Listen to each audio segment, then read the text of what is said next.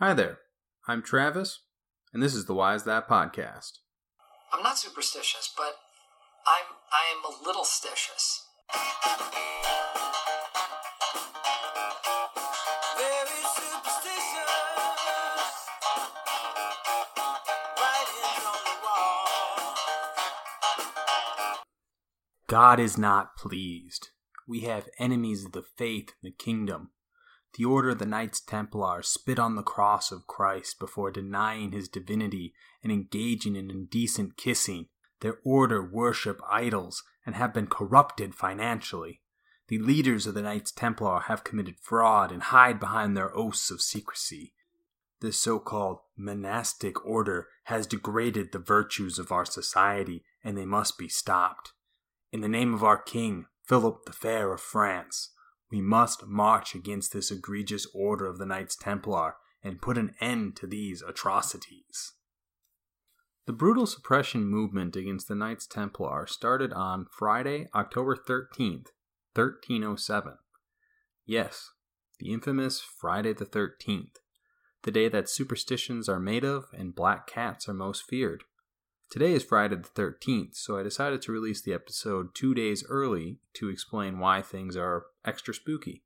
So, why is it that Friday the 13th is so feared? It is so bad that there are 2 different phobias used to name the fear of the day. The first, Frigga Tri Kai Decaphobia, it is so named as Frigga is the name of the Norse goddess who's the namesake of Friday. Tri means 3, Kai means and, Deca means 10, Phobia means fear. So fear of Friday the 13th.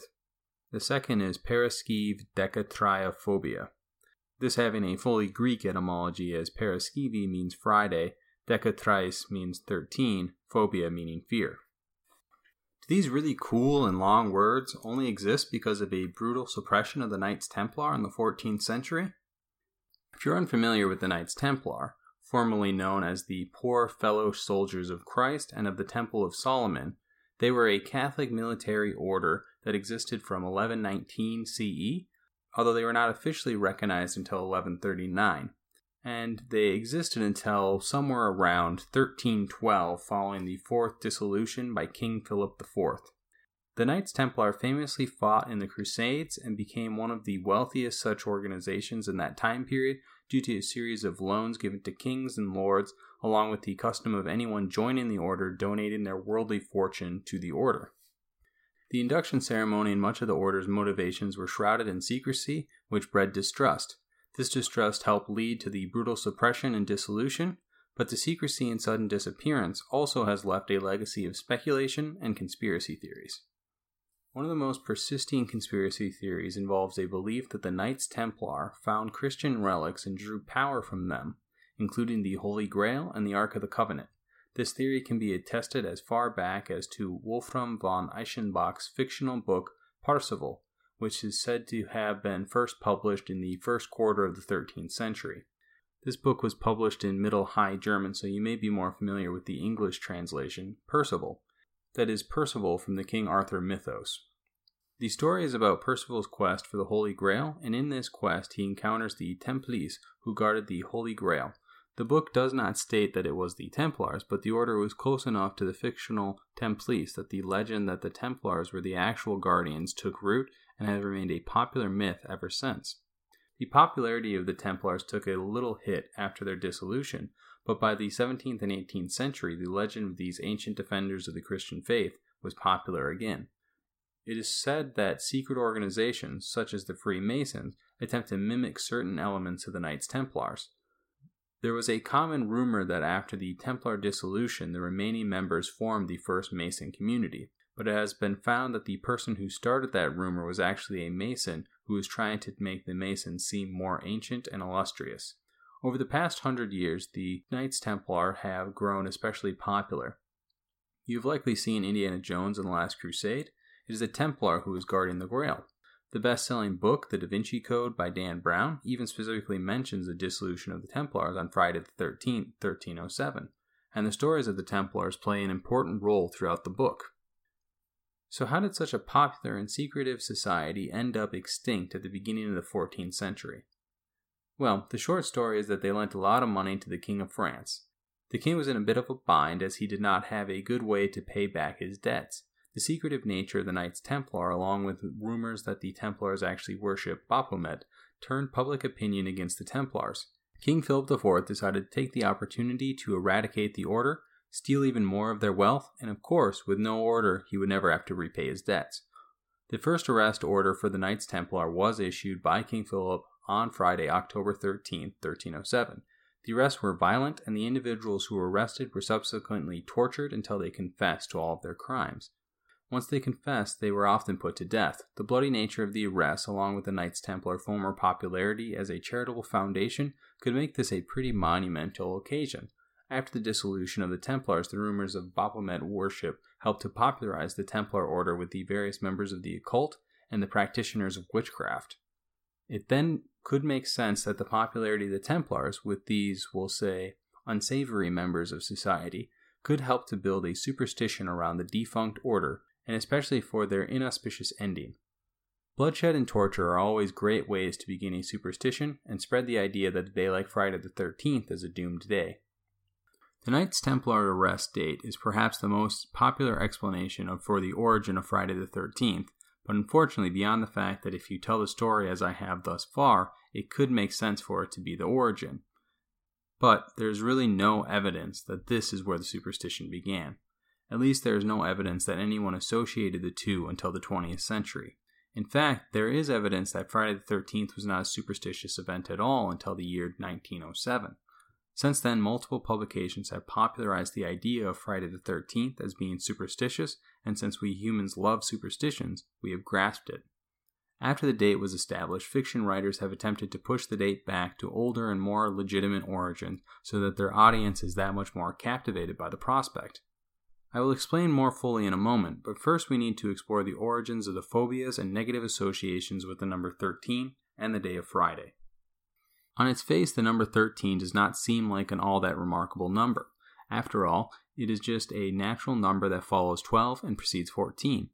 13 gets a couple of cool points by appearing in the Fibonacci sequence, and from that designation as being one of only 3 Wilson prime numbers. Beyond that is really just a 1 and 3 mashed together. Yet, despite what Jim Carrey might try to convince you of about the number 23, the number 13 is the most superstitious and supernatural number. Okay, perhaps 666 has a claim, so I will qualify and just say one of the most. The fear of the number 13, or triskaidekaphobia, even appears to alter building habits. In the early days of tall buildings, we decided to just stop at 12 floors so that we would not have to deal with the bad luck of having a 13th floor. In 2002, an employee of the Otis Elevator Company was asked about this phenomenon. Otis Elevator was founded back in 1853 and has grown to be one of the more famous and popular elevator companies. The employee estimated that a full 85% of buildings with Otis brand elevators did not have a 13th floor for fear of the number. This prohibition on a 13th floor is sometimes from the perspective of the building owner, who fears the number, and sometimes from a concern that the public at large will avoid a building that has a 13th floor. A New York Times article backs up this assertion with a finding that most apartments in the city skip the 13th floor, and quotes the general manager of Leafrack Management Company as estimating that 90% of high-rises skip the 13th floor. It is far easier to just skip the floor in the number scheme so that it does not hurt the business. However, it should be noted that from my search, this aversion does seem to be subsiding and seems to be more a symptom of the older days when many buildings were first built, rather than a present-day fear.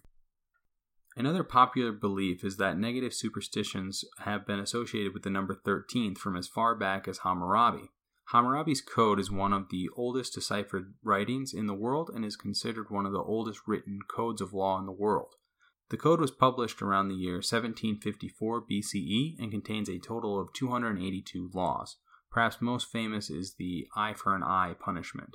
If you would like to read the full text of the Code of Hammurabi, it can be found for free on the Yale Law School's Avalon Project website.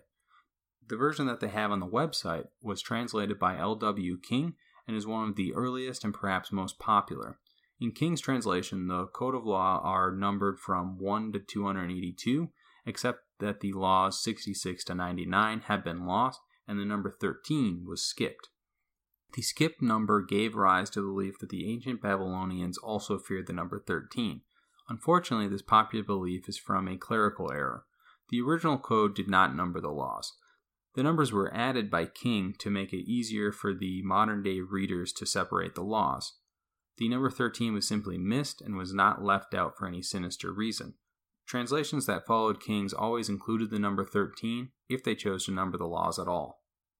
An actual explanation for the unluckiness of the number 13 can be found as it compares to its predecessor, the number 12. The number 12 has a long tradition of being seen as the complete number. This would hold that the number that follows it is somehow incomplete.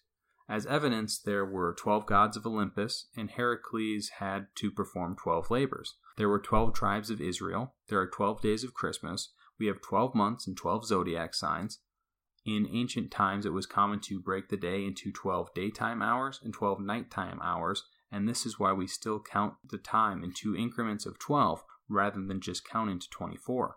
A solar year has 12.41 lunar rotations per year, so 12 complete rotations and then an incomplete 0.41 that is sometimes said to hold bad tidings. Even having a dozen of something seems normal. So maybe think twice before you get a baker's dozen of something. The number 13 is then compared to the perfect and complete number. In many ways, it is found lacking in that comparison. However, despite that initial piece of bad by comparison, the number 13 has several indications of being an unlucky number by itself and has developed as unlucky from a religious tradition.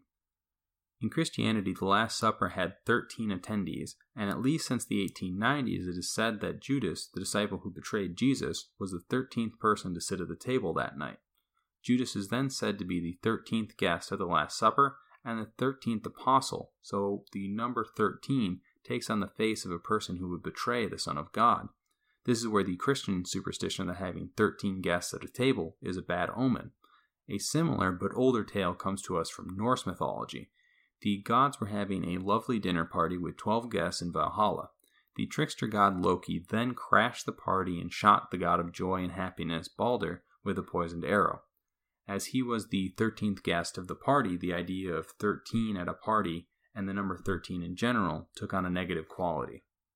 These 2 fateful dinners gave rise to the 13 at a table superstition that believed that having 13 dinner guests at one party was unlucky and would lead to one of the guests dying soon after. This is due to Jesus dying soon after the Last Supper and Balder dying from the poison after the 13th guest arrived. I read in a New York Times article from 1977 by Dan Karlinski that this superstition was so strong in France that it actually became a professional occupation to be a dinner guest for hire, so no party would end up with 13 members, and instead the professional would make 14. According to Karlinski, these professionals were called quatorces, as they were the 14th chair. This almost reminds me of the seat filler's job at award shows. Personally, I would like to apply for both jobs. It is fairly common for any superstition to have those who do not believe in it and scoff at anyone who does. I definitely know a number of people who will purposely walk under a ladder or past a black cat just to make a point that superstitions have no power. This 13 at a table superstition was no different, and a society known as the 13 Club was created by Captain William Fowler for the purpose of debunking the myth. The club met on the 13th of the month at the Knickerbocker Cottage in New York, and a 13-course dinner was served for 13 people at each table. In 1887, over 400 people claimed membership in the club, including the future United States presidents Chester Arthur, Grover Cleveland, Benjamin Harrison, William McKinley, and Theodore Roosevelt. The dinner included a rite in which each member would pass under a ladder with the banner that read, Moturi te salutamus, which is Latin for, those of us who are about to die, salute you. I've always wondered if AC/DC somehow took their lyric from this party. This 13 Club is actually the second origin for the Friday the 13th superstition that we are going to discuss. The New York Historical Society published a blog post that stated that this club had their first dinner on Friday, January 13th, 1882.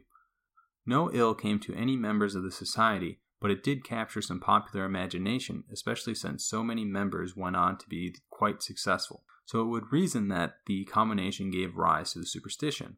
Unfortunately, it has since been found that the 13 Club's first meeting was actually on Tuesday, September 13th, 1881, and no evidence exists that draw any sort of connection between the rise of the parties and the superstition of Friday the 13th. So with 13 explained and another origin debunked, let us turn our attention to Friday.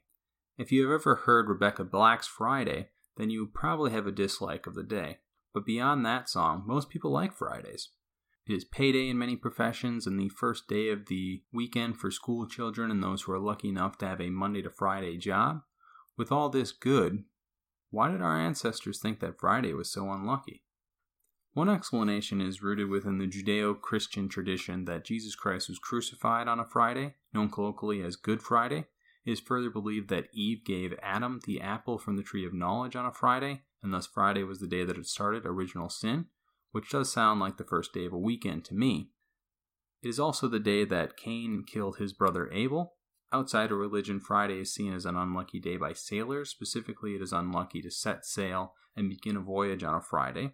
Once you are already out to sea, it seems like it's fine, but starting a trip on a Friday was sure to doom the voyage.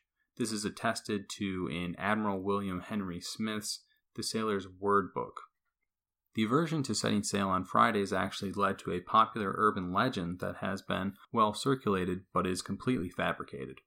The legend states that the Royal Navy of Great Britain attempted to dispel the myth that setting sail on a Friday was unlucky and did so by naming a ship named the HMS Friday, putting it under the command of Captain James Friday, and then having her set sail for her maiden voyage on Friday the 13th. The ship was, of course, never heard from again. Unfortunately, the Royal Navy has never named a ship the HMS Friday, and the story was completely made up. It is unclear who first told the lie, but it was popularized in 1971 by British comedian Dave Allen.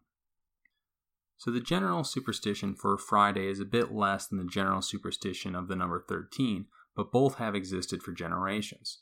Our next step to discovering our tale is to find out when these two superstitions were linked to form the date we know and love today.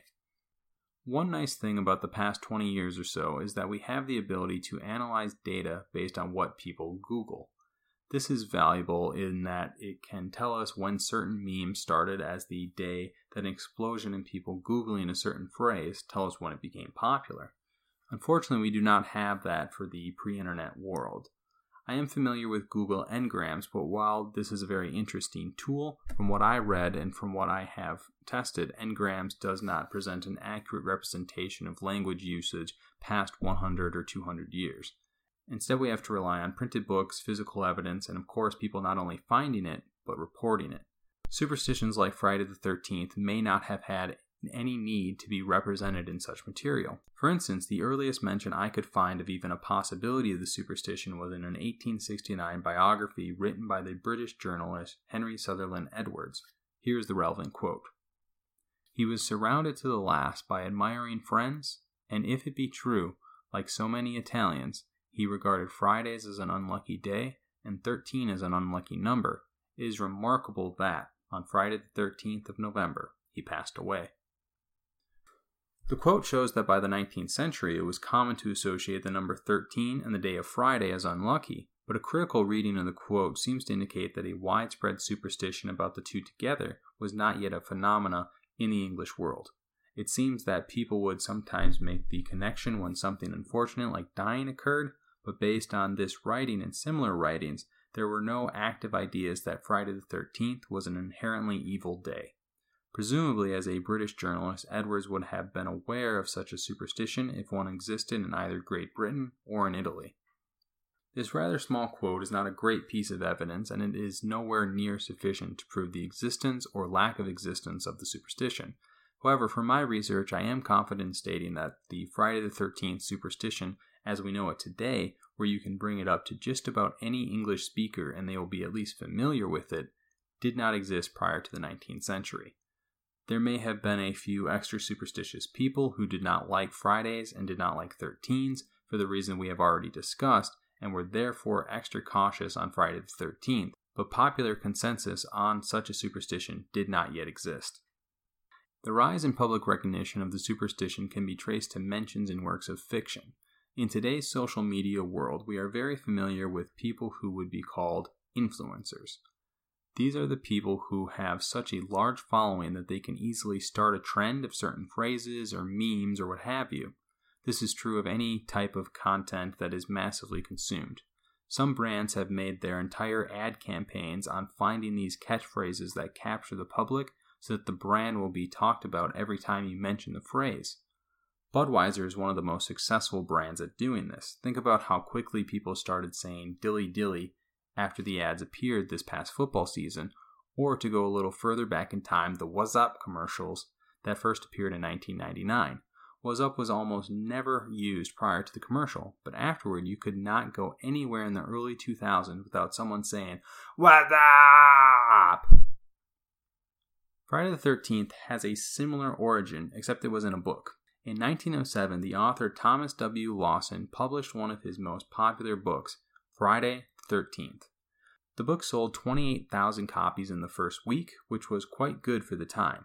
It still does not appear on the list of Publishers Weekly list of 10 best-selling novels of 1907 or 1908, but still it had a cultural impact as it officially tied a link between the two separate superstitions that would thereafter stay together. The book is about a stock market trader who attempts to rig the stock market to bring down Wall Street on Friday the 13th.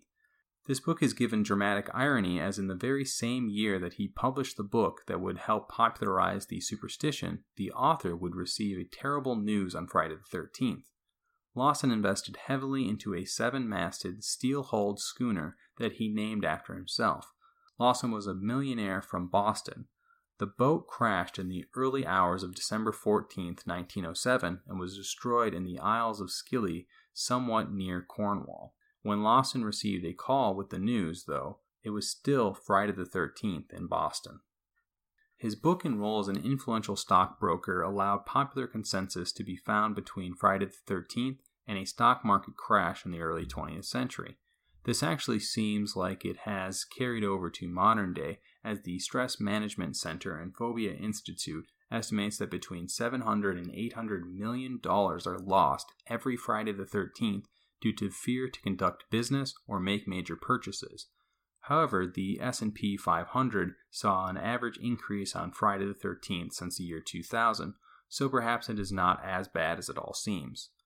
The stock market crash that happened 22 years after Lawson's book did see a continued rise in the popularity of a book and superstition that seemed to predicted such a crash. Other stories picked up the superstition and to some degrees expanded upon it. One series of note is The Accursed Kings by Maurice Durand. Durand has been called the best French historical novelist since Alexandre Dumas and is a personal hero of George R.R. Martin. The Accursed Kings series has even been called Game of Thrones before Game of Thrones, so quite high praise.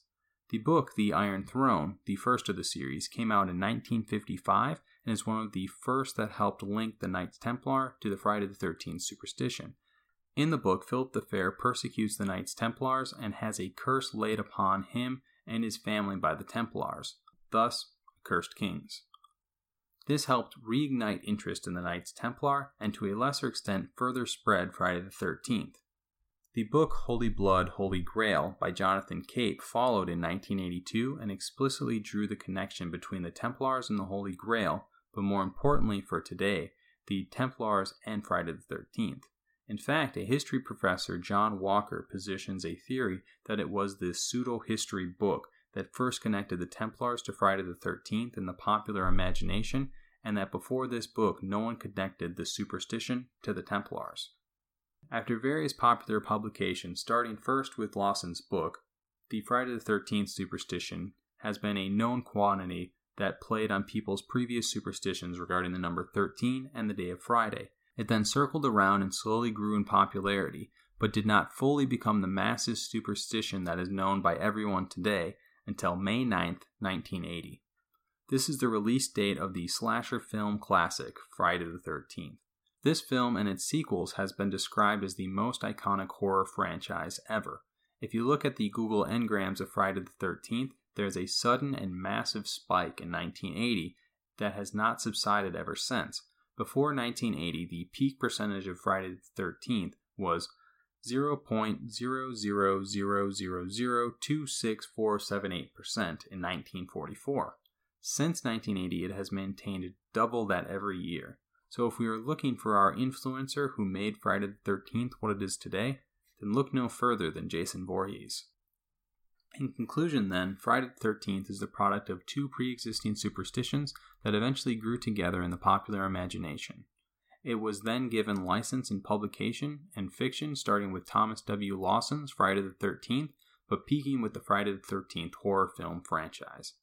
Admitting that Friday the 13th is spawned from fiction rather than a really cool real story like the arrest of the Knights Templars on Friday the 13th, 1307, or the bombing of Buckingham Palace in World War II on Friday the 13th, 1940, or Tupac Shakur's succumbing to his injuries and dying on Friday the 13th, 1996, or the Kitty Genovese murder on Friday the 13th, 1964, or the mini stock market crash on Friday the 13th, 1989, is a bit disappointing. Unfortunately, none of these cooler events are the origin. It is an interesting track record of unfortunate events, though. So after all this, do you believe that Friday the 13th is a supernaturally evil day and major life changes should be avoided on Friday the 13th? In other words, are you superstitious or only a little stitious? I am fascinated to know, and that brings us to the end of our episode on Friday the 13th. If you liked today's episode, then make sure you subscribe using your favorite podcast app, including the one where we host the show, Acast, and I believe everywhere else podcasts are available. If you would like to connect with the show, we are on Facebook and Twitter at WhyIsThatPod. The website is whyisthatpodcast.blogspot.com, or you can email me at whyisthatpod@gmail.com. Sources for today's episode includes History.com, Live Science, National Geographic, The Templar Knight, The New York Times, Insider, CNBC, and a couple smaller sources. Thank you so much for listening to the Why Is That Podcast episode about the Friday the 13th superstition. We will return for our regularly scheduled program on Sunday, July 29th, 2018, with our next show about why it is that we drive on the side of the road that we do. You will not want to miss it. Cheers.